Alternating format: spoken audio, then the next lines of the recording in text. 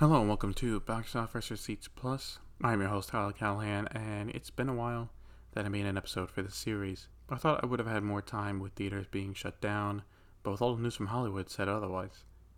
So what's the topic for today? It's HBO Max. If you've been listening the past few weeks, you know I've been talking about the service from AT&T and Warner Media, and also have been using it for the past few weeks myself. I have thoughts on it, good, bad, and what they could do better. So I'll start with what I like about it, which is the selection of movies. HBO Max does have a really good selection of movies. I went through a week after launch, went through A to Z, and added movies I haven't seen yet and still found over 30 I put on my watch list. They are also smart in highlighting the newer movies they still get, like Joker and Ford vs. Ferrari. I also like the color scheme. It's a nice shade of purple that makes it unique to the solid red of Netflix and the green of Hulu, for example. I would also say for $14.99, it's almost pretty good value. If you already thought $14.99 was good value for just HBO Now a few months ago, then it's definitely great value. But let's get into the issues. First off, the UI. Now notice how I said the color scheme was nice, which it is. But the UI needs some work. It takes some getting used to and navigating the servers, and also for user profiles, they need to add photos. When I bring up my account and I just see my name in tiny letters, it feels empty. Just having icons of Warner Bros. Characters would be enough. Netflix, Disney, Movies Anywhere does it. It's not a big deal, but it's these small things that stand out. As for the launch of HBO Max, it was a bit of a mess, thanks in part to the marketing. When you have to release a video explaining the different versions of HBO, that's not good. What AT&T and Warner Media should have done is market HBO Max as the future of Warner Bros. And HBO. As in, sign up for this, leave your HBO Now account behind, and you are set for the future. And no price difference. Also, they needed to specifically advertise to people who have HBO through a cable provider and get them to sign up, which is free for them. The quarterly numbers from HBO showed that around 28 to 30 million people can sign in and join HBO Max at no extra cost, and they have not done so yet. That's really bad. You had all this time to market it, and you have around 28 million people who have HBO through, cable provider, online provider, and they haven't signed in. That's not great.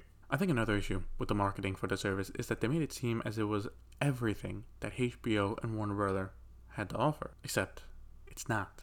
They had to make a last minute deal just to get the Harry Potter franchise on the service for the summer, which, as of this recording, is about to leave the service for a competitor. The DC movies are coming in and out of rotation thanks to who has the rights at the time, and if this was going to be an issue for Warner Bros., then they should have highlighted the service as a curation of some of the best movies available. Because when people think of HBO, they think of quality. But they did not, and they only said in the comments afterwards that it's curated content. That's bullshit. They had no problem leading people along. It's like, all this Warner Brothers content, it's great. I mean, I remember them using Batman Begins in one of the promotions. Guess what movie wasn't at launch? Batman Begins. And I was definitely shocked at the lack of some major Warner Brothers movies when I signed up, and I was not alone in thinking it. This leads to what I think the main issue of HBO Max is, and it's that they need to get their content rights straightened out. I knew this was kind of rushed, but it seems like they were reacting to people being upset at this, and they should have known it was coming. Now, realistically, they cannot buy back all the rights from other companies, so I think one way to get around it is a feature they kind of dropped early on. They promoted that they had some people list their picks on what to watch, like Zac Efron, and I recently checked and there's one right now for Selena Gomez, because they have a cooking show with her. What I think they should do is have a list of the directors and famous actors and have their list of movies and shows to watch. Imagine you're a Christopher Nolan fan, you go to HBO Max, you go to his profile, and you see a list of movies he would watch on the service. You can do this for him, Zack Snyder, and actors like Gal Gadot and Ben Affleck, for example. If you highlight these as part of the service, people would focus more on using those and not look at the catalog and wonder why certain content is not there. I will say they are slowly fixing the content problem by adding the shows from DC Universe over, which should have been done in the first place. What they should also do is lean on them owning Crunchyroll and add more anime in. While some people would not care for it, for people that are interested, they would have had a better selection, and if they want more, then they can sign up for a subscription for Crunchyroll. Also, if it does not get sold by AT&T, they should pull a Disney and offer a package deal. HBO Max and Crunchyroll, $19.99 a month. All the HBO dramas, anime, and a fine selection of movies at a solid price. I think a sub to Crunchyroll is about $7 to $8, so it would not be a huge discount either, but it is something they could offer. Another thing Warner Media should do is, since considering the streaming service is the future, is streamline and make the life cycle of a movie more transparent. They should make it clear to customers when a movie hits theaters what is the timetable of it hitting HBO Max, along with VOD and Blu-ray. And I'm not saying they need to have exact dates, but let's take The Batman for example. That comes out next October. When it comes out in theaters, Warner Media should announce that it will be coming to the streaming service the following January. This way people know, oh, I can watch it right now in theaters, or if I wait till January, I'll sign up, I'll watch it then. Or people are like, I'll watch in theater and then I'll watch it again then. Now, I'm not sure if theaters would be okay with this, but with this method, they can keep movies in current pop media longer than it is now.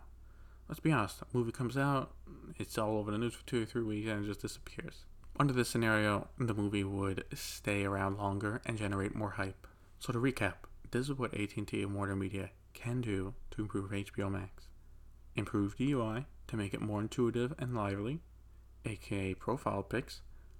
Improve the marketing. Hammer home this is HBO you know and love with a lot more content. If possible, straighten out the rights for your movies and shows. Warner Brothers has one of the strongest catalogs around, and they are not able to flex it to the fullest extent possible.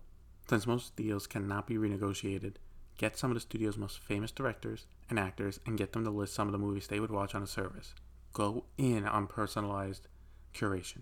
Finally, add more content, either via avenues they own, aka more anime through Crunchyroll, or maybe licensed content from other production companies. I know it's Luther on there, so they have been working with BBC, and Viacom CBS is always looking to make a deal. I got the idea for this episode because of all those streaming services coming out now, I was looking forward to this one the most, and it's been a bit lackluster for me so far. I really do like Warner Brothers as a studio and want us to succeed, but they need to make changes to become the streaming service they can be. I may do another Box Office Seats Plus episode about streaming services in general, not sure yet. But it was fun talking and making this, and having a whole episode dedicated to it.